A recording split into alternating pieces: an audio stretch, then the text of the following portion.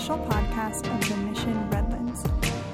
We are a growing community living out God's radical love.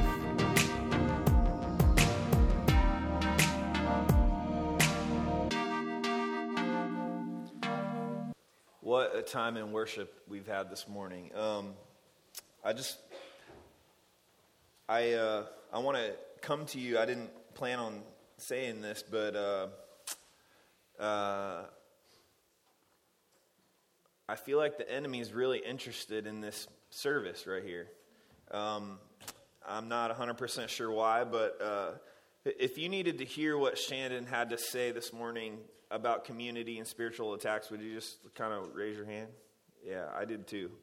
You know, the message for me this week, I haven't wrestled with a message like this in a long time. And literally it didn't get finished until 6:30 this morning. And the worship team has admittedly had a chaotic morning. They said that themselves. And I just feel like the enemy is really interested in this worship service for some reason. So here's what I want you to do. I want you to turn your ears on really intently this morning. I don't know if what I have is for you today, but I want you to listen as if it is. Okay? Can we make an agreement with that? And then we can evaluate later together in community, right? Right. Cool. Well, yeah, awesome. This book I hold in my hand probably looks familiar to some of you. It's not digital in any way. There's actually words and stuff like on paper, and there's like little gold stuff right here. Like it's crazy. But this book in my hand is a lot of different things to a lot of different people. Some people, it imparts wisdom. To others, it's just like straight up confusing. To some, it offers illustrations that they find applicable to their life. To others, it feels outdated for the times that we live in. I asked some of my friends on the Facebook machine to complete this sentence. So I asked some people to complete this sentence. To me, the Bible is. Just complete that sentence. That's what I asked. And in brackets, I actually put Christianese not required, right? Like the Christian lingo kind of stuff. Like I wanted real answers, you know? And so I actually got some really interesting answers. Some people said, to me, the Bible is a history book, a love story, a life policy, and procedure manual. Others said the Bible is a collection of stories in which, although not fully true, much truth can be found. One person said, to me, the Bible is the most sold and least understood book ever. Another person said, the Bible is living and is meaningful for the past, present, and future. One guy who was a pivotal leader for me when I was a brand new believer, he said, to me, the Bible is a door to the most important relationship you will ever have. I love that. That's a good one. Another lady said, my Bible is a civil right that not all people on earth have. Others just used a couple of words to describe the Bible. Words like peace, love, life, truth, God breathed, my everything. While others said that the Bible is simply a love letter to mankind. The Bible is so many different things to so many different people. It's really easy to get caught up in one section of what this book has to offer. Like, there are all kinds of themes running through the text of the Bible, like redemption, betrayal, good, evil, fencing, fighting, torture, revenge, giants, monsters, chases, escapes, true love, miracles. Oh wait, that's actually The Princess Bride. But actually it kind of lines up pretty well, right? But I digress. Sorry about that. From a 10,000 foot view, the truth is the Bible is one cohesive story. From Genesis to Revelation, it tells one story. And the true story of the Bible is about a loving creator who wants to be known in his true nature by his creation. This theme is the common thread that runs the course of the entire Bible, which we see as early as Genesis chapter 1, when God created out of his own image Adam and Eve. And what's the first thing he tells them? Be fruitful, multiply, and fill the earth. That's every husband's favorite scripture to quote to his wife. Well, honey, I know you have a headache, but the Bible says, we can't just shirk off our duty here, we got to be fruitful. And in chapter 3, Adam and Eve choose to sin against God. And when this happens, God was out walking in the garden in the cool of the day. Let's just pause there, right there for a moment, and marvel at the fact that Adam and Eve had such an intimate relationship with God that God could enjoy the cool of the day by casually taking a stroll through the garden. That intimacy with God is one of knowing and being known. But because of their sin, God had to separate himself from Adam and Eve because he literally cannot have sin in his presence. And that he's that holy. And that moment of separation set into motion a plan of restoration that is still unfolding to this day. A plan that will once again restore men and women and children into the actual presence of the Lord. And that plan was Jesus Christ. God's heart to be known and obeyed by every nation and all people. God made a way for us to be able to know him through Jesus. Now get this, you knowing Jesus is the only way for God to be known by you. I'm going to say that again. You knowing Jesus is the only way for God to be known by you. God doesn't stop with you. He desires to be known by all people, every nation, tribe, and tongue. And so it's our job as Christians, as Christ followers, to spread the word of who this Jesus truly is.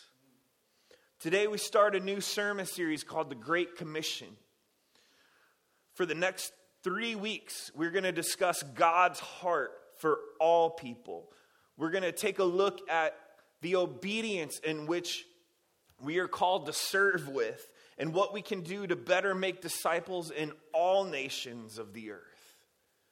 If you're just getting familiar with the Bible, or maybe you're unaware of what the phrase the Great Commission is referring to, just let me explain for a moment. Jesus Christ, the Son of God, was born to the earth.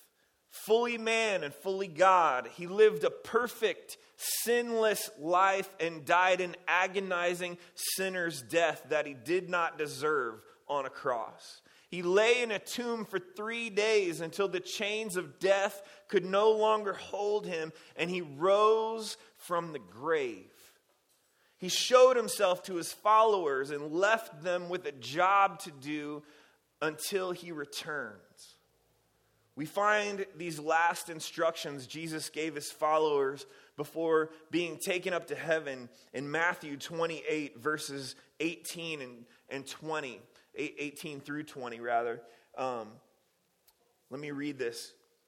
Matthew 28, 18 through 20. And Jesus came and said to them, all authority in heaven and on earth has been given to me.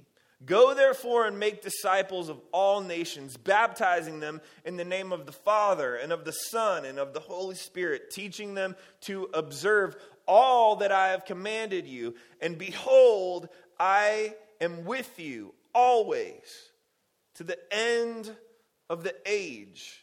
These instructions still apply to us today because the end hasn't come yet.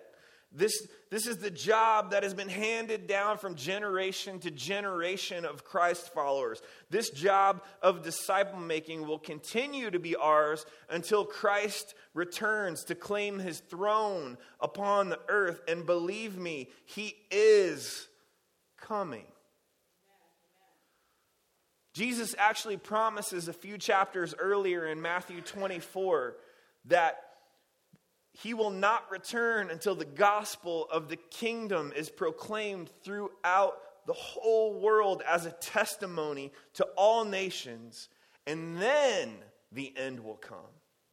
So in other words, until every single person on earth has at least been made aware of the gospel, we people who call ourselves Christ followers have work to do.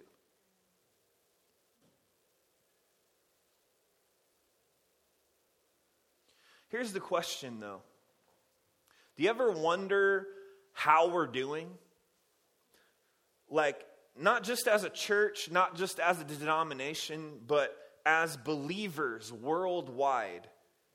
How are we, all the believers on earth, doing in this task of spreading the gospel of Jesus? I mean, if only there was a video with a random hand kind of drawing out the answers with cheery music behind it to answer these questions. Oh wait, there is. Roll it.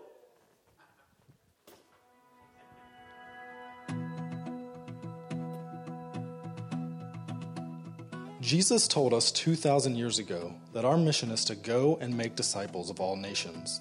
He also promised us that only after we accomplish that task will we receive the blessing of his return. So, how are we doing accomplishing our mission? To answer that, let's classify the 7 billion people on the earth today into 3 groups. Let's start with the Christians. About 33% of the world's population would identify itself as Christian. We call this segment of the population World C.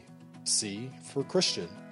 It's important to remember that not all of the people that fall into World C are true believers in Christ. They merely identify themselves as Christian because of nominal belief in Jesus, or because they live in a country where everyone is considered Christian, so they would do the same. Next, there's the 38% of the world that has access to the gospel but has chosen not to follow Jesus. They have Bibles in their language, churches nearby, friends or co-workers who are potentially Christians, or access to other Christian resources in their language. These people have access to the good news, but just haven't acted on it yet. This segment of the population is called World B. That leaves us with 29% of the world, just over 1 out of every 4 people on this planet who not only have never heard of Jesus, they have no chance of hearing the good news of Jesus Christ. They have no access to the gospel, no Bibles, no churches, no believers nearby, no chance to learn about Jesus. We call that 29% World A. Now, on to missionaries. Only 1 out of every 1,800 Christians in World C decides to serve as a cross-cultural missionary. So, we can pull 400,000 missionaries out of that World C population. That's our total cross-cultural missionary force worldwide. Did you know that 72% of all our missionaries are going to World C? That's right. The vast majority of the missionaries being sent out are going to the people of the world that have Bibles and established churches. 25% of the missionaries are sent to World B, where there is already some access to the church and to the Bible. That leaves only 3% of the total missionary force to handle all of World A, the section of the population without any chance of hearing about Jesus. 29% of the world has no way to hear the gospel, but we're sending only a tiny portion of our Christian workers to them. What about finances? Annually, all those Christians in World C earn a total of $42 trillion. And together, they give about $700 billion to Christian causes each year. That includes everything: Christian nonprofits, churches, youth programs, missions, etc. Can you do the math? Less than 2% of Christian income is being given to Christ's causes. Out of that $700 billion given to all Christian causes, only $45 billion is given to missions specifically. That's a little over 6%. In fact, there is more money reported embezzled from the church each year than is given to missions. Remember those 400,000 missionaries? We have $45 billion to support them and their cross-cultural work. But how exactly is it allocated? Well, $39 billion goes to World C every year. Yep, 87% of that missions money is being spent in areas of the world that have Bibles and churches available. $5.4 billion, or 12%, goes to World B each year, those that have access to the gospel message but have rejected it. That leaves only $450 million, or 1% of all missions money going to World A, the least reached people of the world. To put that into perspective, annually Americans spend more money on Halloween costumes for their pets than gets sent to World A. To summarize, only 3% of our missionary force, armed with only 1% of missions giving, is going out to reach the 2 billion people who don't have access to the gospel. 2 billion people are still waiting for the good news of Jesus Christ. So here's a question for you. What are you going to do to change that?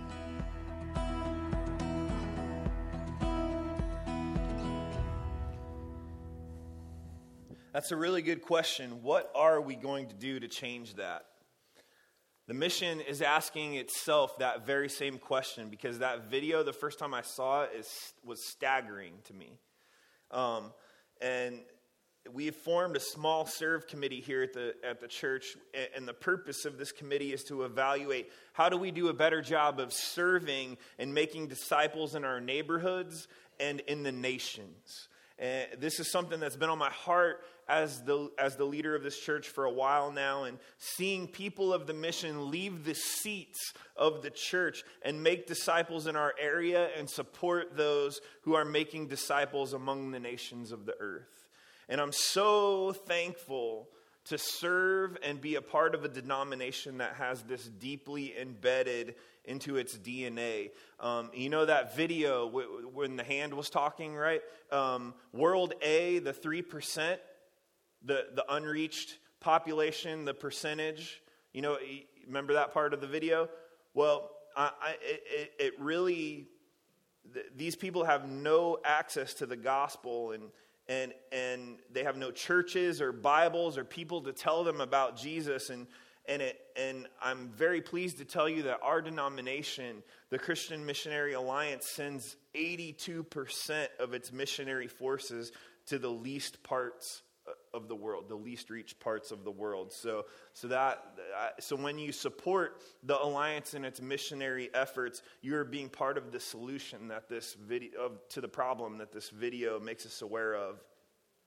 Because God's heart isn't just that our nation would know him, but that all nations of the earth would know him. His heart has always been for all people. When God made his covenant with Abraham in Genesis 12, he said, I will bless you and your descendants, and I will turn you into a great nation, and all the other nations of the earth will be blessed through you. That nation, Abraham and his descendants became, that God promised, was the nation of Israel. And God used this nation as the vehicle to bring us Jesus.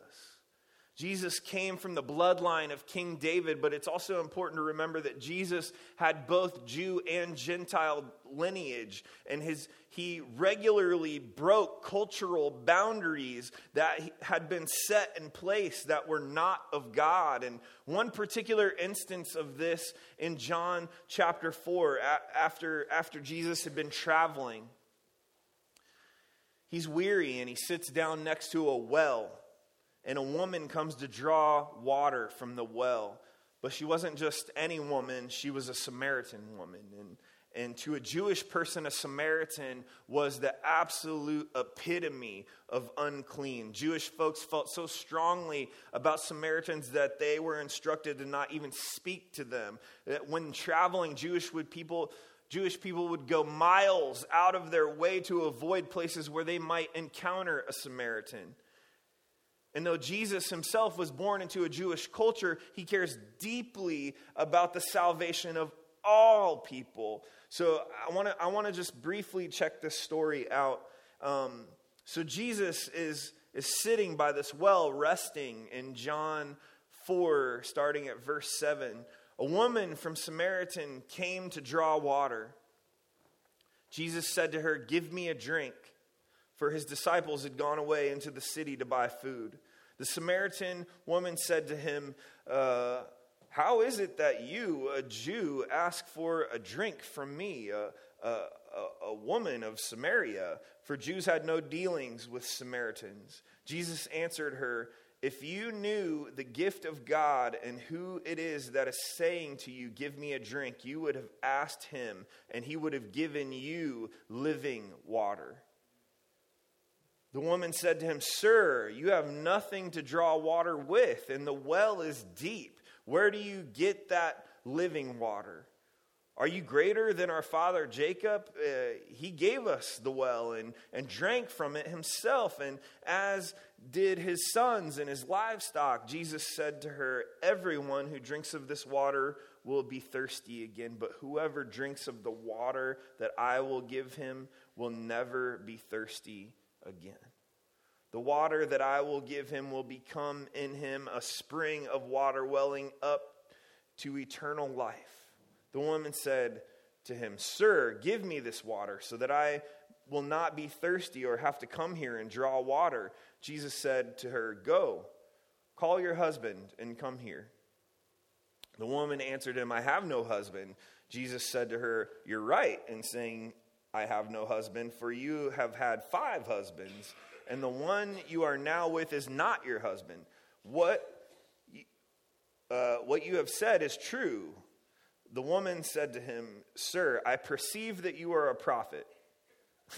Which makes me laugh every time, because that's like the most no-duh moment in the Bible, right?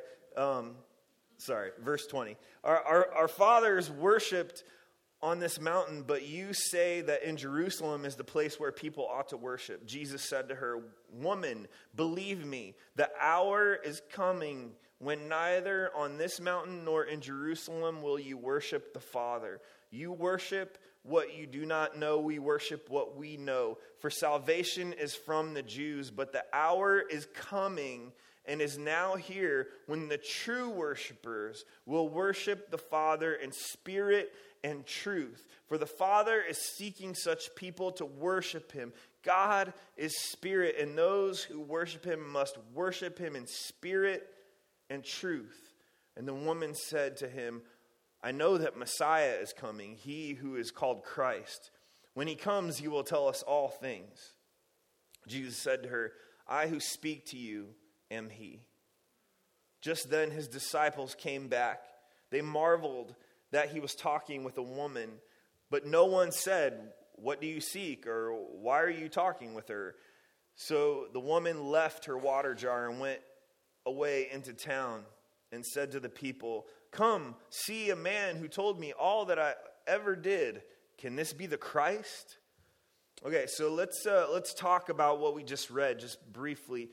There's so much in this text that we could pull out and talk about, but I want to focus today on what Jesus talks about towards the end of this passage. And Jesus, weary after traveling, sits down near a well to rest, and he encounters a Samaritan woman. And as I already said, Samaritans were the outcasts of society. They were a radical mixed group of partly Jewish and partly Gentile ancestry, and they were disdained and viewed as unclean by both Jews and non-Jews alike. A traditional Jewish man would have never even been in the area where he could have run into a Samaritan person. And if he did, he most likely would have ran the other way so he didn't become unclean. But Jesus is not your average Jewish person. Not only does he not run away, but he engages her. He even asks her for a drink of water, which would have been unthinkable for any other Jew. Shocked, the woman responds like, Are you talking to me? You know where I'm from, right? Like, and as we already read, Jesus engages in this interaction with this woman that speaks volumes about not only who she is, but who he is. Jesus says in verse 10, if you knew the gift of God and who it is that was saying to you, give me a drink, you would have asked him and he would have given you living water. Basically turning her question back on her like, yeah, I know where you're from, but if you only knew who I was, you would be asking me for the living water, and so that you would never be thirsty again. And the woman's now is interested now and is like, okay, tell me more, tell me more. Eventually it comes out that the woman has had 5 husbands and the guy she's with now is not her husband, which either means she is a black widow or she's trying to get her divorce attorney loyalty card fully punched. Like, we don't know why she had so many guys in her life, but Jesus is almost in a cheeky way, like cutting to the chase, with the purpose of making her aware that he knows her deeply. She responds by saying, "Sir, I perceive that you are a prophet. Our fathers worshipped on this mountain, but you say that in Jerusalem is the place where people ought to worship." She's pointing out one of the main points of contention between Jewish people and Samaritan people, where God was to be worshipped. And the Jewish people believed that was Jerusalem, and where God was to be worshipped. And the Samaritans believed that it was the very mountain where Jesus and the woman stood. And Jesus' response is critical to our understanding of God's heart for all people. Jesus says in verse 21 through 24, "Woman, believe me, the hour is coming when neither on this mountain nor in Jerusalem will you worship the Father. You worship what you do not know. We worship what we know, for salvation is from the Jews." He's talking about himself there. But the hour is coming and is now here when the true worshipers will worship the Father in spirit and in truth. For the Father is seeking such people to worship him. God is spirit, and those who worship him must worship in spirit and truth. It's like Jesus is kind of saying, honey, don't worry about all that, because a time is coming and is basically upon us when it's not going to matter where you worship God, because the Father God is not confined to a mountain or a building. Pretty soon, the true worshipers of God will be the dwelling place of God, because the Holy Spirit will indwell in them no matter where they are.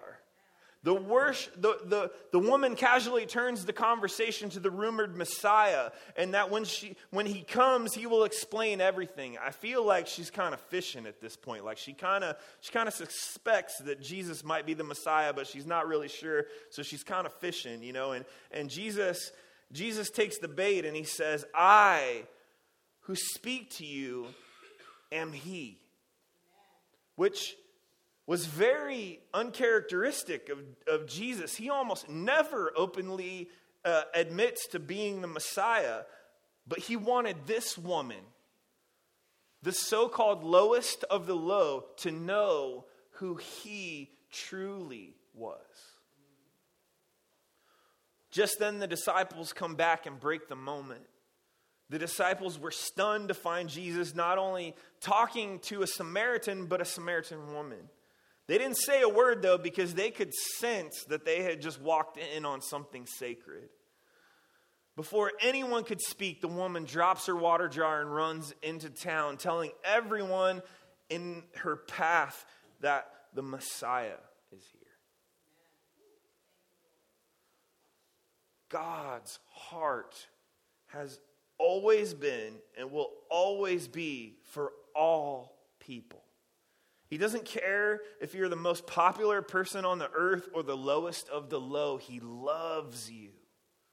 He doesn't love the sin in your life, but he does love you. And just like he loves the people who currently have no access to the gospel that we spoke of earlier, their ways may be different than our ways, but it doesn't mean that they're any less worthy of hearing the gospel of Jesus Christ. God's heart is for all nations, all people. He wants to be known by everything that has breath and to be praised by all creation. The psalmist got it right in Psalm 96 as the worship team comes. Psalm 96. Every time you hear something that you know is true about God, I want you to say something, whether it's woo or amen or woot or whatever, raise the roof. I want every time you hear something that you know is true about God, I want you to make some noise as we read this. Psalm 96.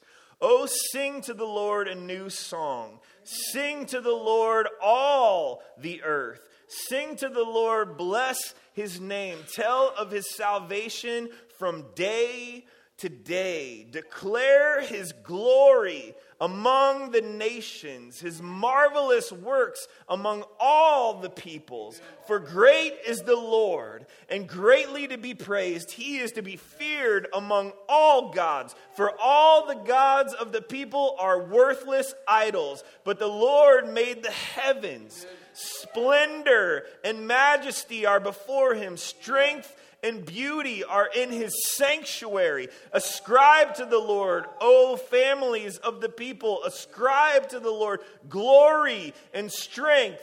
Ascribe to the Lord the glory due his name. Bring an offering and come into his courts. Worship the Lord in splendor of holiness. Tremble before him, all the earth. Say among the nations, the Lord reigns. Yes, the Lord is established. The world is established. It shall never be moved. He will judge the people with equity. Let the heavens be glad, and let the earth rejoice. Let the sea roar, and all that fills it. Let the field exult, and everything in it. Then shall all the trees of the forest sing for joy before the Lord, for he comes. For he comes to judge the earth. He will judge the world in righteousness and the people in his faithfulness. Thank you, Lord. Thank you for your word. So Mission Church, let's do this thing, right? Let's declare the Lord's glory among the nations. Let's start with our own backyard. How about that? Let's start there. And let's continue to support those who are called to do it in the unreached places of the earth. Let's take a hard look at our job as believers to make disciples. And whether we are being effective or not, because there is a day coming when Jesus will return to claim his throne upon the earth. Revelation 7, 9, and 10 give us a glimpse of what that day is going to look like. And it says this: behold, a great multitude that no one could number, from every nation, from all tribes and peoples and languages, stand before the throne and before the Lamb, clothed in white robes, his palm branches in their hands, and crying out with a loud voice, salvation belongs to our God who sits on the throne and to the Lamb. That's the day that's coming. As I said in the beginning, this book right here, this is a story of a loving Creator who wants to be known in His true nature by His creation. Knowing Jesus is the only way for God to be known. Doing the job of making disciples that Jesus left us with in the Great Commission is the only way those people in the unreached parts of the earth and the people who live next door to us are going to know Jesus. We need to make every effort to make sure the gospel is shared with them. The gospel of the Son of God, leaving His place in heaven to become a man, fully God. A man who took the sin of all of us on the sin and shame that we carry to the cross and died a sinner's death, even though He lived a perfect life.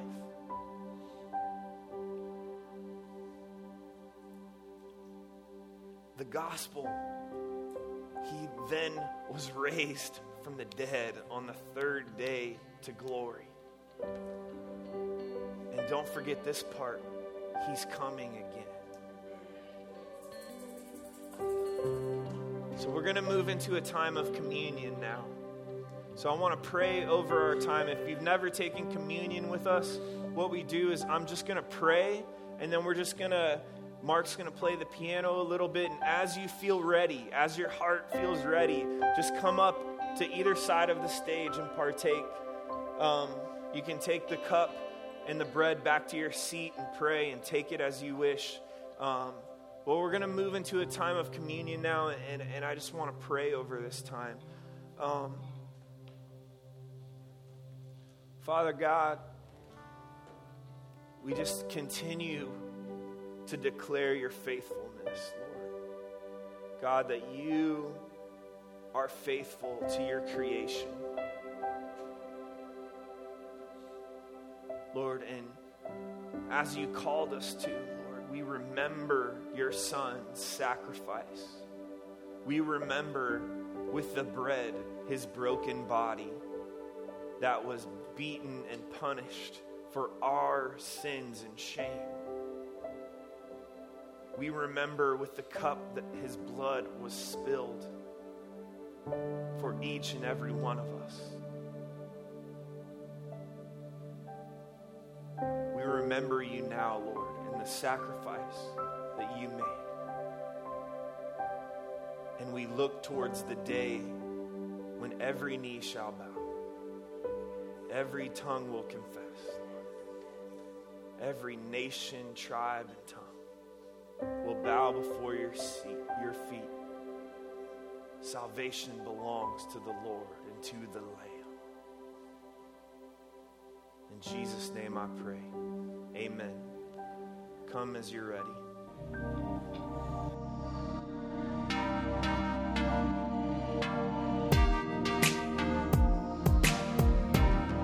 You are listening to the official podcast of The Mission Redlands. For more information, visit us at themissionredlands.com.